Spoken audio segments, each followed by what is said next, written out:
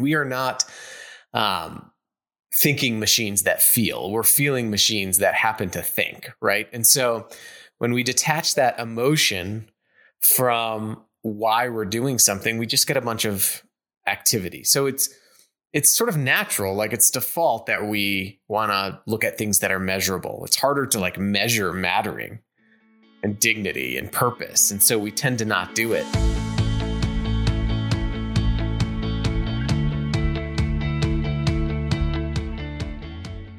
Hello, and welcome back to Rethinking Leadership GC, a podcast series that aims to inspire and challenge your personal leadership journey.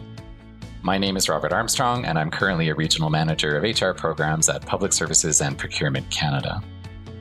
In this episode, we welcome back to the school, the Canada School of Public Service, Zach Mercurio, Ph.D., a researcher in purposeful leadership and positive organizational development. He's a sought-after keynote speaker, and he's also the author of The Invisible Leader, which I highly recommend. Over the last decade or so, Zach has used his research on the power and practice of purpose, meaningfulness, and positive organizational psychology with over 100 organizations and audiences to develop purposeful leaders and activate practical tools that cultivate positive and thriving organizations, teams, and individuals.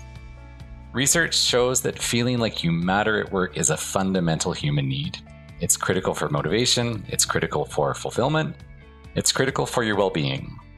With changing modes of work, job insecurity, and heightened awareness of social injustice, enabling the experience of meaningful work is a vital skill that all of us at any level can learn. So in this podcast, we will discuss the power and practice of mattering at work. Welcome back, Zach. Thanks, Robert. I'm really happy to see you. You did a workshop for us in December of 2021. It's been a while now. That was extremely well received. We got so much good feedback on it, and it's continuing to make an impact across the public service. So we're very excited to have you back, and I'm very grateful to be in conversation with you today. There's a lot for us to talk about. I have so many notes here, you have no idea. Lots of ideas, lots of interesting concepts that I want to explore, and I think we'll go around lots of topics that are about mattering, that are about purposefulness and meaningfulness. And these are things, just to kind of set the context for you and to remind you, these are things that are new to some of us in the public service, right? We often come to work as public servants with goals in mind, with objectives, with achievables, with these outcomes that we're working on. And we often don't take the time to think about why we're here, you know? We have this grand idea of serving the public, but I'm really looking forward to talking about your perspective on purpose and meaningfulness and what it means for us. So we're talking about leadership, and I just wonder if you could kind of set the context for us. How did you land into this conversation with all of these people that you're talking to, and what brought you to the work and the research that you've been doing for, well, over a decade now? I think that a lot of people who study this experienced its opposite. Okay. And that was true for me. My first career out of college was in advertising. I worked for an advertising firm. By every external measure of success, I was successful, but I was miserable personally at the same time. I had been educated for success, like a lot of people are, that success is getting a good job, making good money, and achieving and acquiring things. But what I know now through the research is that no human being has ever been sustainably motivated or fulfilled by acquiring and achieving things. And I felt that emptiness when I was in this job. And I had the opportunity to reflect on that environment that I was in. And I was realizing that people would come to work on a Monday morning and they would talk about the weekend coming up or the weekend before. I mean, if you really think about it, it is astounding how many people live for 2/7 of their lives the days that begin with the letter S. Right? So it's 27% of our lives. And I had this realization while I was there. I was like, there's got to be a better way. And so I became more obsessed with understanding how people work, how people come to find fulfillment and meaningfulness in work. And I ended up leaving that job and spent the last decade, a little more than that now, understanding how we create moments of meaningfulness in the place where human beings spend upwards of 35% of their waking lives. That feeling of emptiness. Can you describe that just for us? So I want people to understand what that is, because I'm afraid that some of them might be feeling it. So can you describe it for us in kind of visceral terms? Yeah, it's like when you get up in the morning and your first instinct is to look at your calendar and ask yourself, what do I have to do today? Okay. Mm-hmm. How am I going to get through the day? Mm-hmm. And it's inertia. It's when your what you're doing and how you're doing it becomes split from why it exists. I'm just doing this because I need to do this. Or, for me, the emptiness is the if-then argument of life. If I get to the weekend, then I'll be rested. Right. If we have a good quarter, then we'll be successful. If we achieve all of our goals, then we'll make it. If I get to retirement, then I'll be able to relax. And the problem is that you always get to the then. Yeah. And then what, right? Yeah. So the emptiness is the bottom of the roller coaster of achievement. It's when you have achieved or acquired something, or not achieved and acquired something, and it's the emptiness of now what. And I didn't have that. I didn't have the now what, the purpose and the meaningfulness that fills the gaps between those roller coaster hills, right? And that's what it feels like for me. It's inertia. It's feeling like I'm just doing this because I've done it every day and I don't know why I'm doing it. I've lost the will to continue on. Right. But I'm just continuing on to continue on. It's deceptive, isn't it? Because with that if-then proposition, the then is a future forward thinking kind of idea. And we imagine that we're moving forward towards something, retirement, for example, or the weekend. But it's a false future because it's a bit of a trap. I love that roller coaster image, because people often think there's that thrill of the roller coaster, but you got to climb back up before you get the thrill again. Exactly. And And it's exhausting. I mean, and it's exhausting to live your life when your identity is tied simply to acquiring and achieving things, because you're constantly pushed forward. Whereas mattering and meaningfulness pulls us forward. It's always out in front of us. Like, for example, my day today, I could not achieve one thing on my to-do list because of external circumstances. I could get sick. Something else could happen to me. But what I can do is I can contribute to someone else's life today. That is what every day has in common. And so I think emptiness happens when we're focusing on the wrong things, and when we're creating environments that put people's attention on transient things that don't last. So you're bringing up a couple good ideas already, right? We're talking about identities, and a lot of us are focusing on identity at work and how we can bring our authentic selves to work. It's a key thing over the last 2 years in particular, right? Where we're trying to think about how to be more inclusive and welcoming of everyone's authenticness. But you're also talking about mattering, and we're going to talk about that a lot, I think, today, because it's something that actually I've been thinking about for a while, since I knew I was going to have this opportunity to discuss with you. But let's backtrack a bit to your book, The Invisible Leader, and purpose, because I want people to understand that if they were to pick up your book and search for, who is the invisible leader, it's not a who, right? And they're not going to get an answer to the who question. So can you kind of walk us through what that invisible leader is? Because that is a fundamental piece in this conversation. Yes. So the invisible leader in our lives and in our organizations is a bigger purpose. It's the thing that pulls us forward. There was a management scholar. Her name was Mary Parker Follett in the late 1920s. And she said that leaders and followers are both following the invisible leader, the common purpose. And it's that object of our behavior, that broader contribution that we want to make, the significance to the world around us that we're pursuing, that is outside of ourselves, that pulls us forward. So that's what the invisible leader is. And to set this up, that purpose is the reason for which something is done or created, or for which something exists, right? It's our reason, it's our usefulness, it's our contribution. And purpose is so vital to experiencing meaningfulness and fulfillment in work and in life.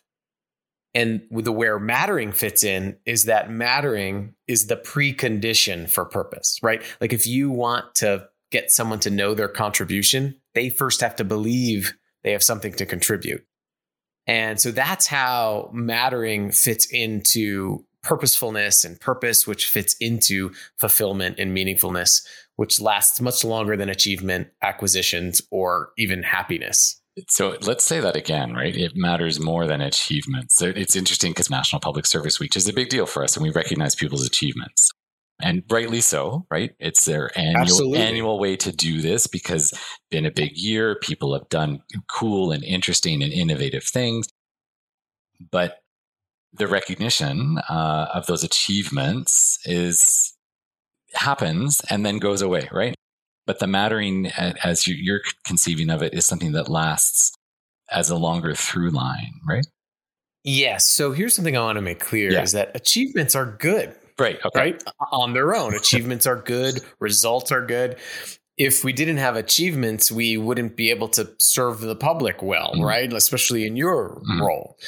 Achievements are good, but achievements that are detached from the reason why the achievement exists and achievements that are detached from the dignity and worth of the person doing the achieving, I don't think are good. Like, for example, I could be a high achiever, a public servant, but not feel like I matter while I'm achieving. I don't think that's success. You could have all the results in the world and produce. But if you're producing just to produce and you've forgotten why you are producing it, then I don't think your products are going to be as good for the people that you exist to serve. So the problem is when achievements become detached from why we're achieving.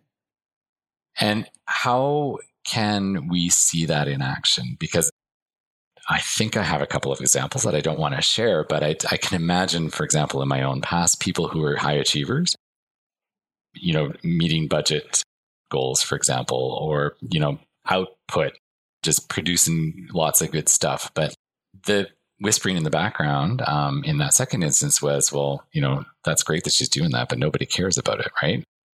Which is an awful thing to have happen to somebody, particularly when they don't know that people are feeling that way. But how do we let that happen? How does an organization create a space where those things can actually take place? Well, so the good things or the things that are not so good? Let's do both. Let's start with the not so good, though. The not so good. Well, it's basic, really psychology. I mean, you're the neocortex, the front part of your head, your brain. It wants data, facts, things that it can name, right? It's very easy to define someone by the statistics they produce. How many reports they produce, how many grant dollars they get. That's easy for your brain. It loves it. It defaults to it. It files it away. I can make judgments about you. But the problem is that when we do that, we are shutting off a part of our brain that actually activates sustained energy and motivation and meaningfulness, which is the emotional center for our brain. We are not thinking machines that feel. We're feeling machines that happen to think, right? Okay. And so when we detach that emotion from why we're doing something, we just get a bunch of activity. So it's sort of natural, like it's default that we want to look at things that are measurable. It's harder to measure mattering and dignity and purpose. And so we tend to not do it. But on the flip side of that, how do we create an organization where we're reattaching those things? Is I think we have to have a collective so that mentality. What I mean by that is we have to be able to take every thing that we're doing, every decision, every task, every relationship, and add a so that to the end of this. I'm doing this so that what? And that so that being able to connect what you're doing to its inevitable impact and its inevitable perfect purpose will also help you test whether it's a good thing to do or whether it's just activity without purpose. And so I think that is the key skill and the key ecosystem that's needed is to connect what we're doing with the so that to vet ideas, to vet things that we're doing. I'm loving this right now because you're talking about so that, right? So let's take that if then that you mentioned earlier. We'll put that to the side, right? That has a time and reason, but not now. So we're doing a so that lens on the things that we're doing at work. I'm doing this so that I'm supporting the organization's mandate, or so that I can serve Canadians, or so that whatever, find an example. I want us to talk about the trap, though, of purpose and mission and vision. You've been there. You've probably led workshops with organizations trying to define their mission statement or their vision thing, the plaque they're going to put on the wall. Right. Can you help us kind of sort through that? I find wading through the nuances of those three is a struggle for folks, and struggle for me, frankly. So can you help us get through that first and so that we can focus on purpose? Yeah. So the way I define it is, well, mission in the Latin, the root word means to send out. Okay. Right. And it's like what you're going to send people out to do. Mm-hmm. It's the what and the how. It would be absolutely ridiculous to send someone out to do something without them understanding why they're doing it. And that why is the purpose. Okay. So you have purpose, which is why it exists, the broader contribution that the organization or the individual wants to make. The mission is how you're going to do it, what you're going to do to achieve that. And your vision should be, what would the world be like if we were done? Mm-hmm. If we had accomplished our purpose through our mission, what would the world be like? That's how I define those three things. But again, so let's go back up to purpose, why it's so important. I mean, a mission without a reason is just activity. Yes. So it's just activity. And that's where you get to just an achievement activity-based organization and not a purposeful organization. I will also argue that having a purpose without being purposeful is also short-sighted. You can have a big purpose statement, but not enact that purpose every day. So there's a difference between having purpose and being purposeful. Having purpose is knowing why you exist. Being purposeful is contribution-centered thinking, being, and doing where you are. I know a lot of organizations, especially in public service, especially in nonprofit world, especially in healthcare, that have a purpose, but people don't experience and enact purposefulness in the work. So that's, I think, an important nuance as well, to bring those words off the decals on the wall. So you're hitting a nerve here because you're talking to public sector folks mostly in this audience, and I'm one of them.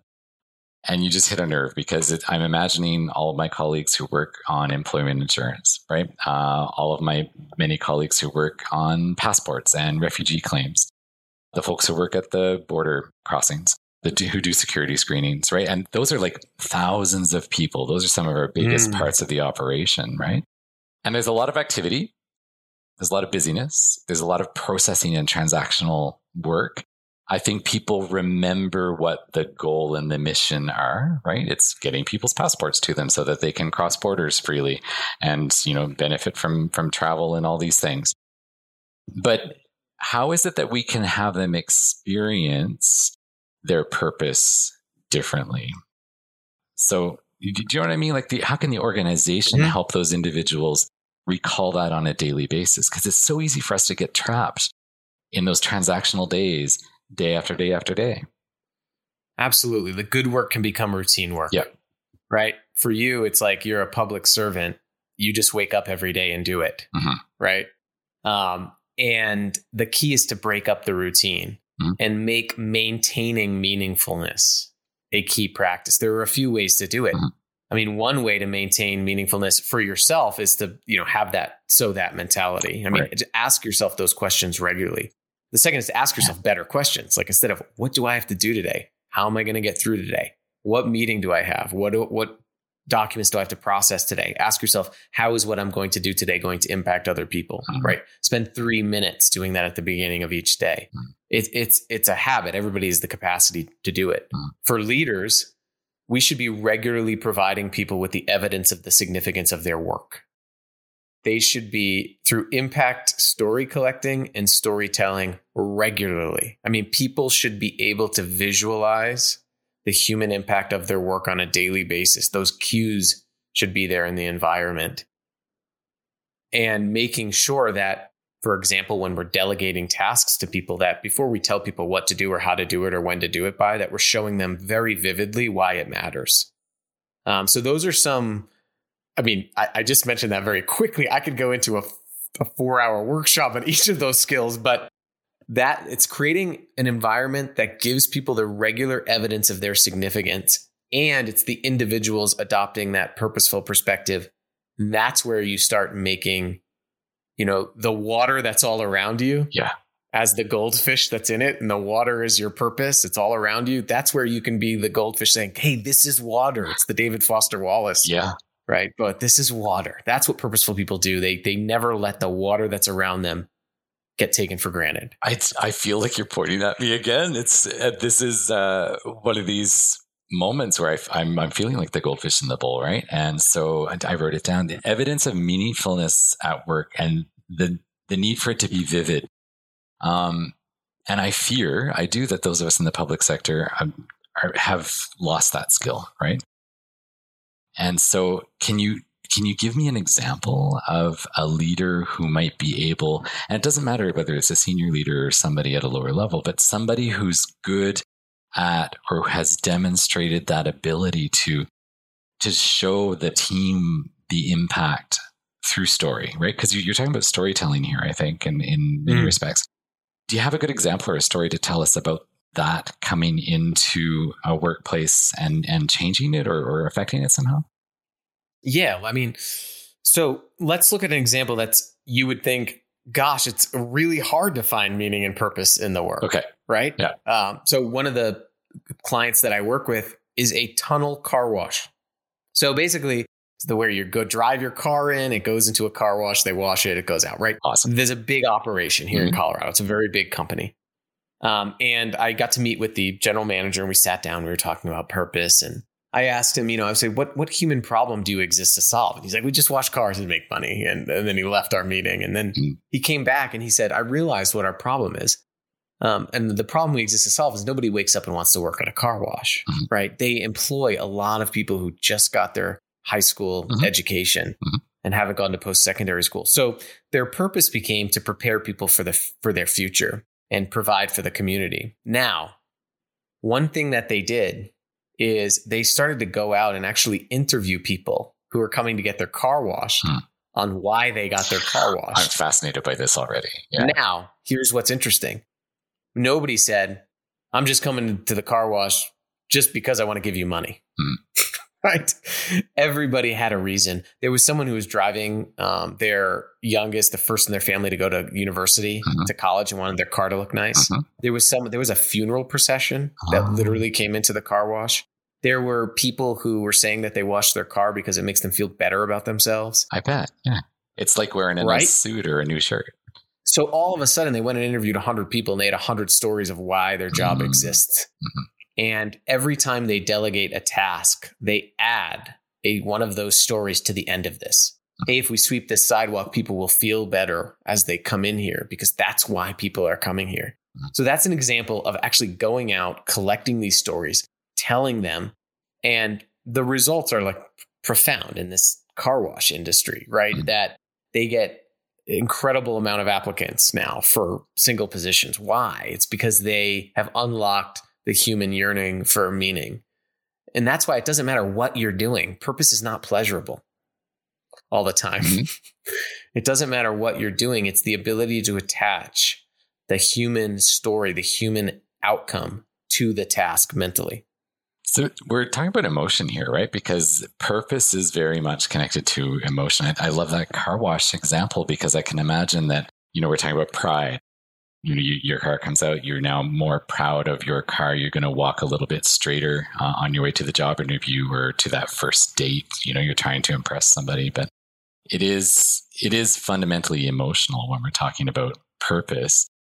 But again, we talk about, mattering at work. And so we've forgotten sometimes about how to remind ourselves about why we matter and how we matter.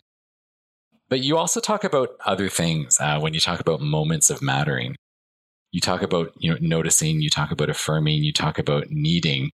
Can you walk us through that kind of triumvirate of things that actually build into the mattering? Yeah. So one of the best parts to create that environment that shows people regularly the evidence of their significance so that they remember this is water is the skill of creating mattering. Yeah. So I'm glad you tied it all back, right? So everything that we've talked about, the skill of creating mattering is essential. And mattering is the belief, right, that we're a significant part of the world around us. It's the belief that, and the feeling that I am valued, plus I add value. And what the research indicates is there are three things that create the experience of mattering for someone. One is noticing people. Two is affirming people. And three is showing people that they're needed. So just real quickly on each of them, and then we can dig in where you want to dig in, is noticing people. There's a big difference between knowing people and noticing them, right? You can know your best friend, not notice that they're suffering. You can know your team member for 10 years that you've worked with, but not notice that their parent is in the hospital. You can know your assistant or coworker and not notice their strengths. So noticing is the deliberate act of seeing the personal attributes of a human being, both in work and outside of work, and showing deliberate actions to show that person that they are seen. And it's important. That's the important first step, because if someone doesn't feel seen, it doesn't matter if you affirm them. It doesn't matter if you show them they're needed. It doesn't matter if you give them purpose. If we feel invisible, the precondition for our lives to become animated, the belief that I matter, is gone, right? Why would we don't get out of bed if we don't believe that our life matters. So noticing is important. The second is affirming. And that is showing people how that uniqueness that they have, how their unique gifts make a unique difference in the organization and in the world around them. And that's really important. It's not a thank you at 1:00 every day. It's not an awards banquet. It's not an email from the leader. It's every day being able to have your strengths known and having those strengths connected to the impact that it makes. And then the last piece is really important. It's feeling needed and indispensable. So when people feel replaceable, they will act replaceable. Right. In the US, we have the Great Resignation right now. Yes. And I don't know why people are surprised. We've treated people like they can be replaced in an instant in our workforce. And when people feel replaceable, they'll act replaceable. They're not going to show up. They're not going to commit. They're going to go to another job when it becomes available. But when people feel irreplaceable, they act irreplaceable. So a good question to ask yourself as a leader or just as a human is, do the people around me feel noticed, affirmed, and needed? And while these things that I'm talking about sound like common sense, sadly, they're not common practice. So let's dig into this, as you said. And I've been waiting days to talk to you about this, because I've been thinking about this a lot, right? Because mattering at work, and you've mentioned this before, right? That the amount of time that we spend at work and why that matters. You know, mattering at work matters because. And so can we tackle each one of these in turn, right? Because I want us to talk directly to the audience now. And I think, you know, in our audience, a lot of people are managers or supervisors, but they could just be colleagues as well. So, and I think it might apply to them all. But you're talking about noticing first. And so that involves the seeing of those people. How can we give people practical advice or you know, just shortcuts or reminders on how they can do that with, how do I put it, with some grace, right? Because without being clumsy about it, right? Because it's, for people who don't have that, as you say, it's a skill, but for some people, it's a skill that they're relearning or maybe learning for the first time. So can you kind of dig us through that noticing bit and how to see people authentically and genuinely? Yeah. I mean, for everybody listening, you know, raise your hand if you'd prefer to be invisible at work, right? No, nobody's saying that. So we generally know, even if you're like, oh, you know, I don't need to be people's best friend. I'm their boss, whatever that mindset is. That's fine. But the general universal truth is that we all want to be seen. I think we can all agree on that. The key is that oftentimes what happens to this in organizations and in our work life is we think it's common sense. And that's very dangerous because intuition doesn't scale, right? You can't just say, oh, I'm a good leader. You know, I make people feel seen, and that's getting to know people. That's common sense. Because what I want you to do is I want you to take a look at your to-do list today as you're listening to this and find one item on the to-do list that has to do with deliberately making someone on your team feel seen today. Oftentimes it doesn't make it on. So a couple of things that you can do is, one, ask better questions of people. So instead of how are you doing today? Hey, how are you doing?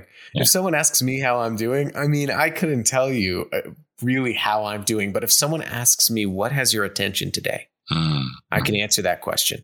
If someone asks a question of, what have you been struggling with at work? I can answer that question. What problems are you thinking about?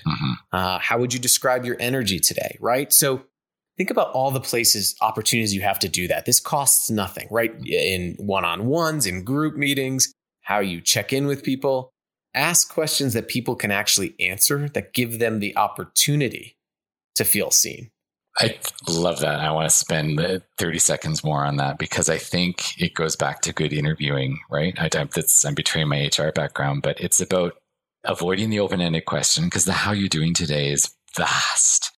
And it's not insincere in a negative way. It's just, it's pat, it's routine, right? But if I ask you a particular question, for example, what time is your son's event today? Because I know you have a cool thing happening at the end of the school year today. It's about asking a specific question of somebody, isn't it? Right? So that you're relating better to them as an individual. Yeah. And it's even, at the end of the day, reflective questions for people, right? Even better. One of the things that I started asking my son, who was not talking to me, and I mentioned this in the session, he was not telling me how his day was going, is I was asking him, how was your day? What did you do today? And I started asking him two different questions. Who did you help today? And who helped you today? Lovely. And it all of a sudden, the questions we ask each other determines what people pay attention to. And are you getting your people to pay attention to what matters? So creating the space to ask better questions is important. I think another really practical tool that you can do is that before you jump into what to do with your team, make sure you create this space for your team to talk about how to be with one another. Yeah. One of my favorite practices comes from Jerry Colonna. He's a coach at this organization called Reboot. And he talks about this red, yellow, green check-in, right? And it's simply going around and having your team say, hey, here's where I'm at today. I'm red, I'm offline, I'm stressed. There's things going on in my life. Yellow, I'm here, but there's some things pulling me in different directions. Green means I'm in flow, right? And you just have people go around and say where they are, red, yellow, green. It's a simple check-in, but it gives people the opportunity to be seen as their full human selves. And here's how it's powerful. And you asked about a story. We did this with a group of nurses who were having daily huddles, and all they would talk about was what went wrong. Right. In every room. Most of our meetings are update fests. We go around and do update. What if you started a meeting with, hey, how is everybody doing today? And rate yourself on a green to red, because what will happen is imagine people leaving that meeting. Imagine people going to the next meeting, and I see Robert, and I know Robert was a red in that meeting. Imagine me thinking to myself, Robert was a red. I'm not going to check in on him. No, what it does is it incites empathy and compassion. And then the other thing that it does is it gives people, I'm not going to argue with Robert about a project in a meeting where he just said he was red. Not today. Yeah. Not today, because you're seen, you're allowed to be. And so any practice, doesn't have to be that, but any practice where you can kind of open up that space, give people the opportunity to be seen, asking better questions are very practical. They don't cost anything. And for people who are nervous about doing this because it's not their style, simply tell, you blame it on me. Say, I listened to this podcast with this Zach guy. He told me that noticing people is important and I'm wanting to do that. So this may feel awkward at first, but give me feedback, because the intent is I want to see you all more. And give me feedback. And that's a way to be transparent and to start doing this and to decrease the awkwardness, is to name it. I love it. And it gives us more empathy for one another. It creates better relationships. I love it. So let's hit on the second one really quickly with us again. You talk about affirming, and it's about affirming our uniquenesses. How is it that I can discover somebody's strengths better?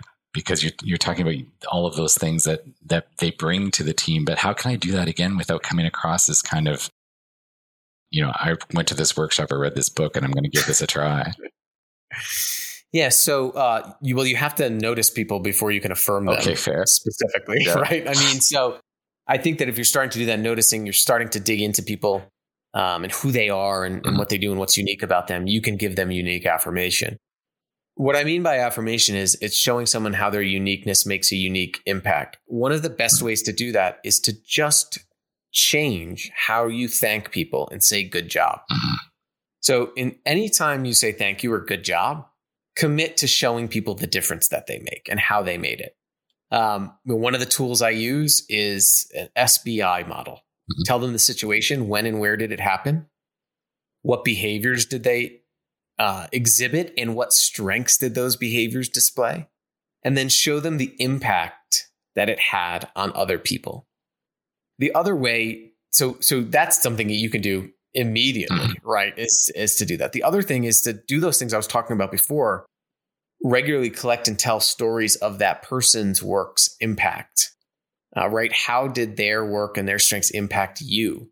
If someone gives you a report 2 days early, bring them to your computer, or share your screen and show them what you were able to do because they got that report to you 2 days early. Show them the difference that they make. This is the so that, right? Because it actually says this is what you did so that we could do this. And this is how we're connecting it to the larger thing. I love it. The third one is feeling needed, right? And so I think that's touching on it, isn't it? That it's showing how in that moment on that project for this accomplishment, that was an indispensable piece of it. Yeah. And look around your team and find one thing uniquely human that each person brings that nobody else can bring, and make sure they know the answer, the end of this statement. If it wasn't for you, use that language. If it wasn't for you, with at least once with everybody on your team in the next week, and see what happens when you say that. If it wasn't for you. An example that I give often is I had this line leader for a big manufacturing company who told me, "Oh, Zach, this guy won't show up for his shifts." And I say, "Okay, well, how do you try to get him to show up?" He says, I try to tell him, you got to start showing up or you're going to get attendance points, which is just a threat. It doesn't motivate people to do anything. And so I said, "Well, what do you miss about him when he's gone?" And he was thrown off, and he started thinking, well, if I had to say something, I love how he sings when he comes into work and he's working on the line. And I go, okay, the next time he's absent, when he comes in, I want you to tell him, I really missed your singing yesterday on the line. Tell me what happened. And the leader went and said to him when he was absent, and he said, "Hey, I really missed your singing." And the leader came back to me about 2 weeks later and said, "I want to let you know that so-and-so, I'm not going to name him, hasn't missed a shift." And we started talking about why he's been absent. So that singing, right? Noticing something unique about somebody made him feel irreplaceable, and he acted irreplaceable. You might be able to replace someone's skills. You cannot replace a human being and the irreplaceable attributes they bring to your team. You're talking about something that we don't talk about, right? This idea that we need to feel affirmed and needed and to feel indispensable. And we work in a culture that's so large. How can we scale this up, right? Because I imagine I live in a lovely neighborhood. I go to some really nice local kind of shops, and I watch these little teams of 3 or 4 people working together, and I get the vibe from these people that they're friends outside of work, that they're support each other, they know one another. Do you know what I mean? And it's very much, I kind of envy them, to be honest, right? It looks like a cool place to work, and maybe when I retire, I'll go work at that shop. But we're bigger, we're massive, we're, in some places we're thousands of people working on things together. So how do we scale up these skills of creating environments where people can all equally feel like they matter? And I think that's important. One thing is important is mattering is not directional. Okay. Doesn't come from the top down. Okay. Doesn't come from the bottom up. It comes from all around, right? Are you creating this for your leaders? Right. Wow. That's another. Again, I feel targeted. Yeah. Yeah. Right. That's another big question, right? Are you creating this for the people around you? The way this scales in organizations is when individuals commit to doing it to the 3 to 4 people immediately around them. That's lovely. And then what happens is those 3 to 4 people do it for the 3 to 4 people immediately around them. And then you set the norm. The norm setting does come from the team leader leadership perspective that, hey, this is how we act here. This is how we treat people here. These are the things that we do. You should be able to feel like you're noticed, affirmed, and needed here. And if you don't feel that way, you can tell me in this way. And then scaling upwards, we should be holding leaders accountable for these things as robustly as we hold them accountable for their program goals. Right. Because again, what you reward is who you become as an organization. And I don't mean reward just giving people money or perks or awards. I mean implicit recognition. Like as a society, a general community, we tend to reward, again, going back to the start of our conversation, the things that actually don't create leadership legacies. Go on LinkedIn. Everybody's posting about their product launches or their program goals or their awards. Have you seen someone in the last week post, I remembered someone's full name today? No. Right. So as an organization, what you need to do, I think, is to create an environment where leaders are recognizing the behaviors that create mattering to start creating these new norms. But it does start individually. I mean, gosh, if every person is listening, just ask somebody what their last name is or who relies on them outside of work today, or does one action to notice somebody today, you could alter the culture of the organization. So let's cut through the crap, right? Because true story. I was working with a colleague we were colleagues. I became a manager for a while.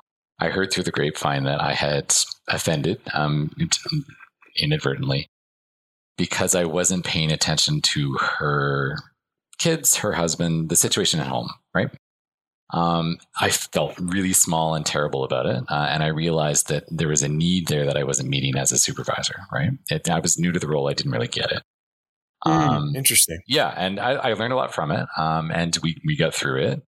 But it has always stuck with me, right? That was, in a sense, my not fulfilling her need to feel seen, and not really realizing that she had other needs than just getting her work done, right?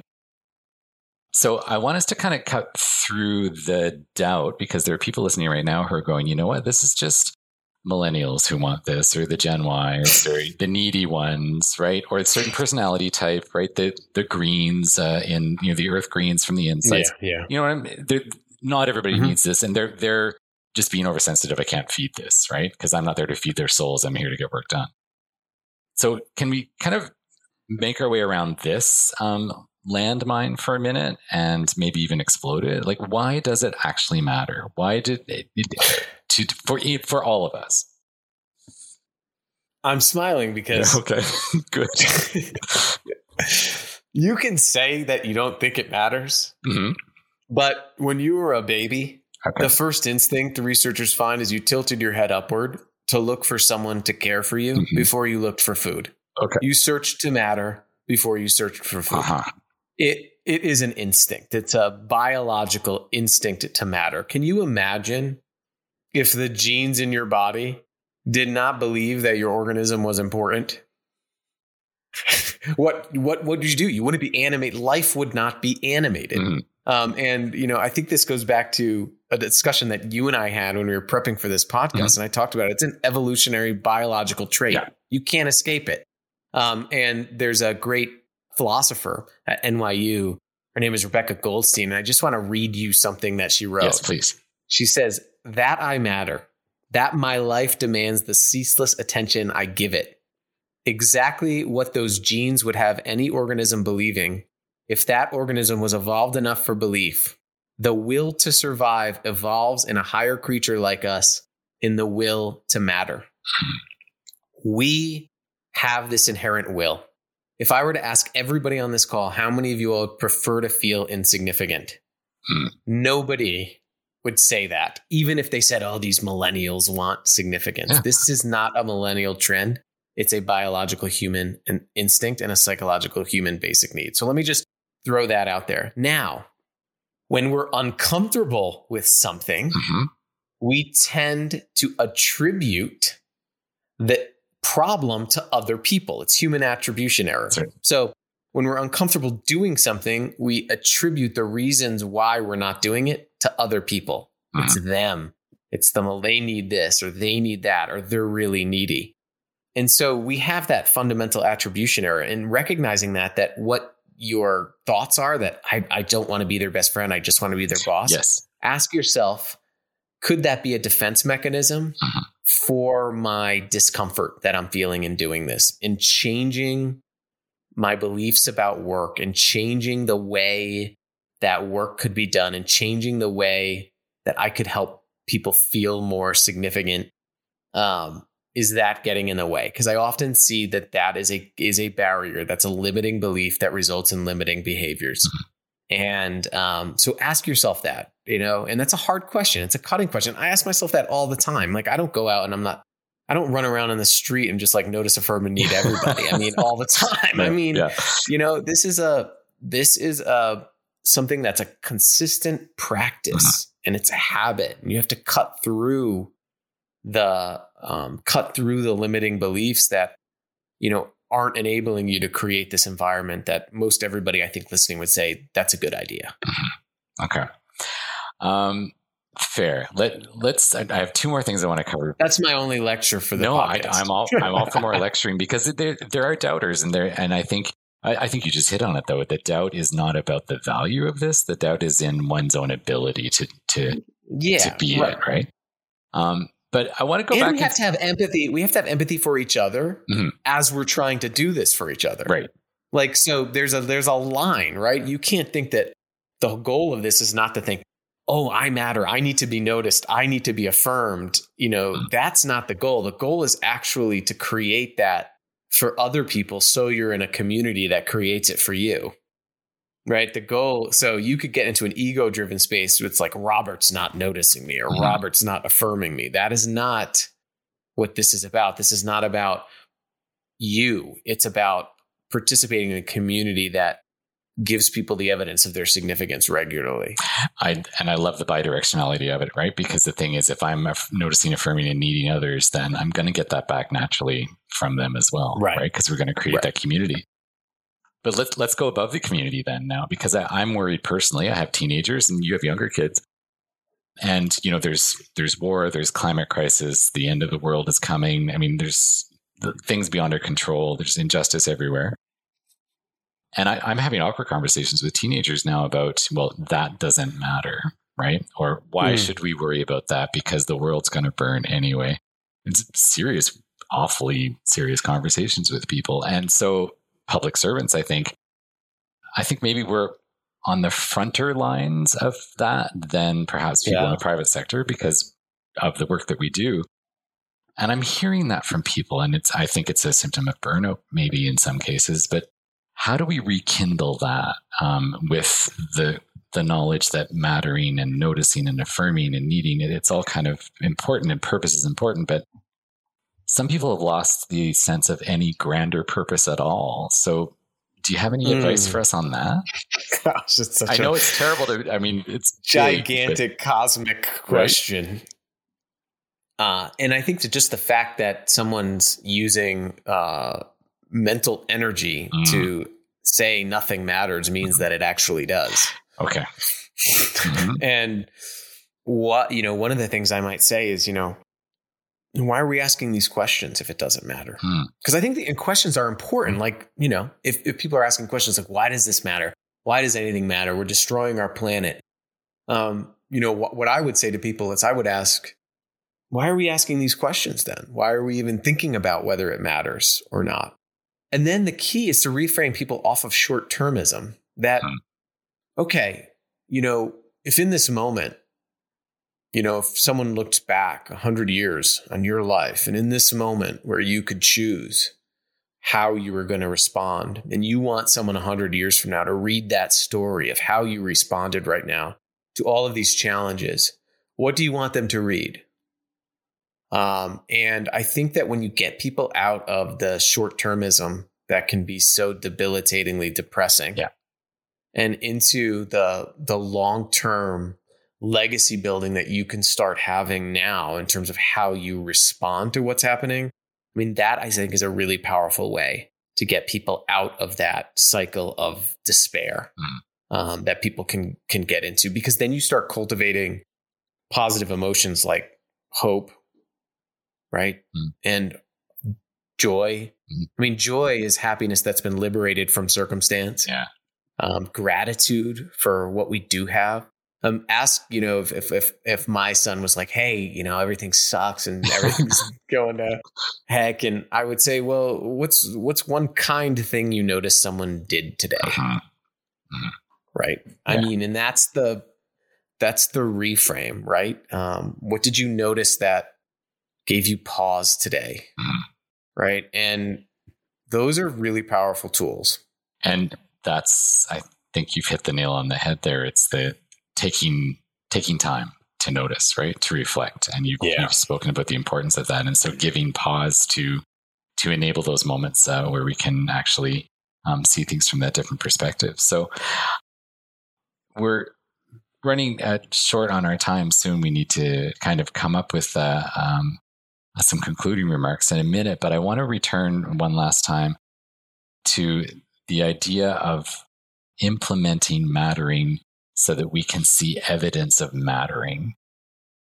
And how do you think the public sector can do this in its own special way? Do you have any kind of last bits of advice for us who work in public service? Yeah. I mean, I think that it's really important that, again, the good work does not become routine work. So breaking up those routines to create little moments of realization, right? Of that the work matters. Think about the time in your public service life, a moment of realization when you thought, this is why I'm doing this, right? And hold on to those stories, right? And tell yourself those stories regularly, because we tell ourselves really bad stories a lot. Like, my job doesn't matter. The world is going to crap. I'm not paid enough, all of the time. And think about the stories you're telling yourself and remember those moments of realization and look for those moments of realization of your work. The other thing I would say is do it for the people closest to you. If there's any practical advice I have, do it for the next person you see today. Like, in the next conversation, how can you notice that person more? How can you do one thing to help someone feel affirmed? Can you say, if it wasn't for you, to one person in the next week? And I think everybody on this podcast listening can do those things. And that's where it starts. I often find that, and the research is relatively clear on this, that motivation doesn't precede action. Action sometimes precedes motivation. So sometimes we have to do it. Right? It's the 10-minute rule. If I say go, if you don't want to exercise, go get on the bike for 10 minutes and then get off. And if you do that every day, you'll want to spend more time there because you'll get the intrinsic reward. And that's how habits are built. The other day you talked to me. So go do something. Yeah. The other day you talked to me about scheduling good intentions. Is that what you mean? Yeah. I mean, so when I'm the best person in the world when I'm walking my dog, right? When I have time to think, I think, I should thank this person. I should really write that person a letter. Oh my gosh, I'm really grateful for this. And then I go back and here's a to-do list, right? And what I've been doing is, one of the things that I'll do is I'll throw it on my calendar. Send so-and-so a thank you email. All of those good intentions that I have when I'm thinking about being a good person, I'll put on my to-do list. So that's a great thing to think about, is translating your good intentions and putting it on your task list, right up there with your projects that need to get done. I love it. I'm very happy to have had this conversation with you today, Zach. I think mattering is going to be something that we're going to be talking about for a while. I feel like there's a bit of a movement afoot to humanize our workplace a little bit more than it has been. And I'm very happy to have had the opportunity to talk to you about noticing, about affirming, about feeling needed, about uniqueness, about normalizing some of these conversations that we can have with our teams and in our organizations, about being more purposeful about the work that we do, and actually bringing it not just into our work lives, but perhaps into our personal lives as well. It's been a real interesting and eye-opening conversation for me since the beginning of this journey with you. And I'm so happy that the Canada School of Public Service has enabled this to take place. Do you have any final comments for us before we close things off? My only comment is think about the world and think about if we lived in a world in which every single person believed that they mattered and experienced feeling valued and knowing how they add value to their community every day. Lovely. Thanks so much, Zach. I've really appreciated our time together. And for those of you who are listening, do be sure to check out Zach's website, also his book, The Invisible Leader. If you missed Zach's workshop in December 2021, you can visit our learning platform to register and view the recording. The code is TRN150. It's called The Power and Practice of Mattering at Work, and it's coming soon. It's been a pleasure. Thank you for joining us. I hope you have a marvelous rest of your day, Zach. I'm Robert Armstrong. Thanks to everyone for listening to Rethinking Leadership GC. Stay tuned for another exciting episode to inspire and challenge your personal leadership journey. We hope you'll join us then. Thank you.